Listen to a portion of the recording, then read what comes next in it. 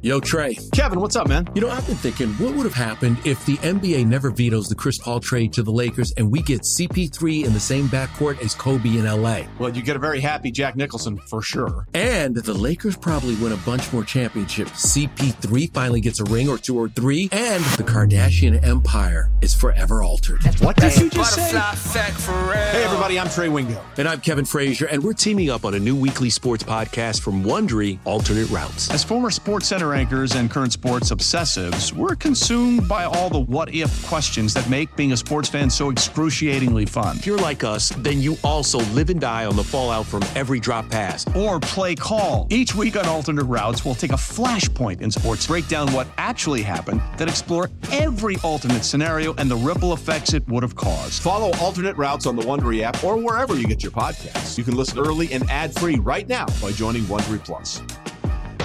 All right, so we're back. We're talking some Mariner stuff the rest of this episode, we swear. So listen, at the time of the last recording, the Mariners had a rain out. They got back to action. They actually had 2 games, I guess.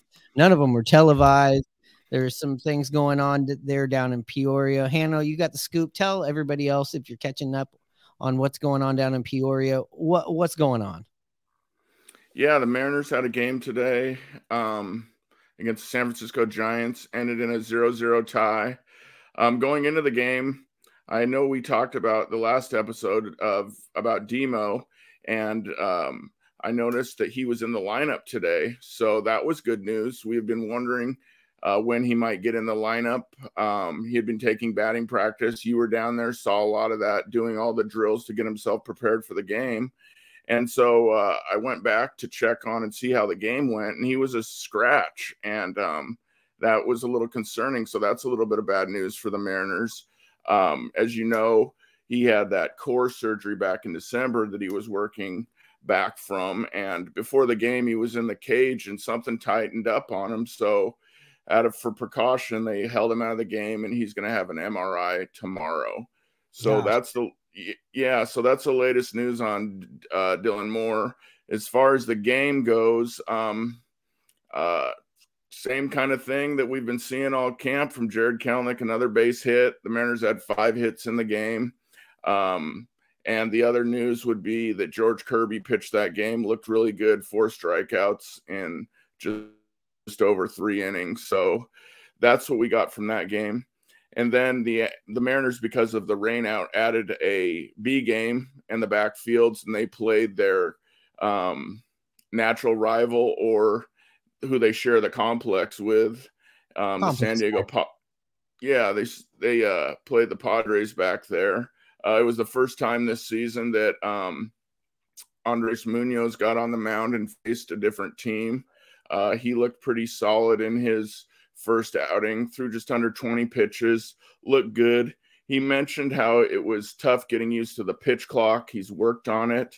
And there was some news that came out reporting that I saw that said Munoz is one of the slower Mariners to get to the plate last year.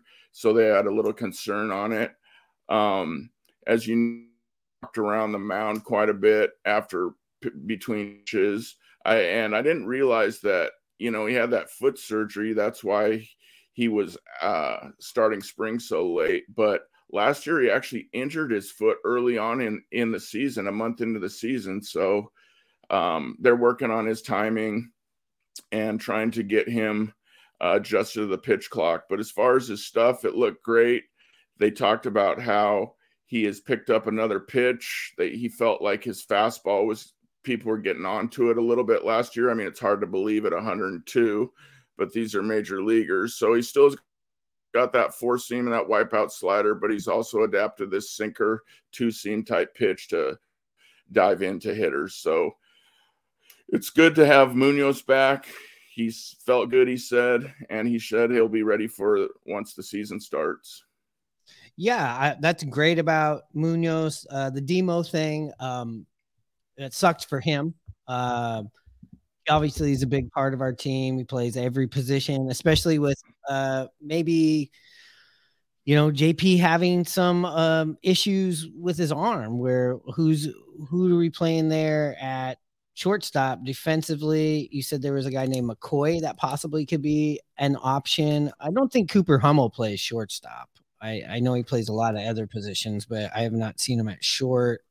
We know Eugenio used to be, or came up as a shortstop, but he seems to be building himself up as a, big power hitting third baseman nowadays at this stage in his career. So that is concerning on that end. And,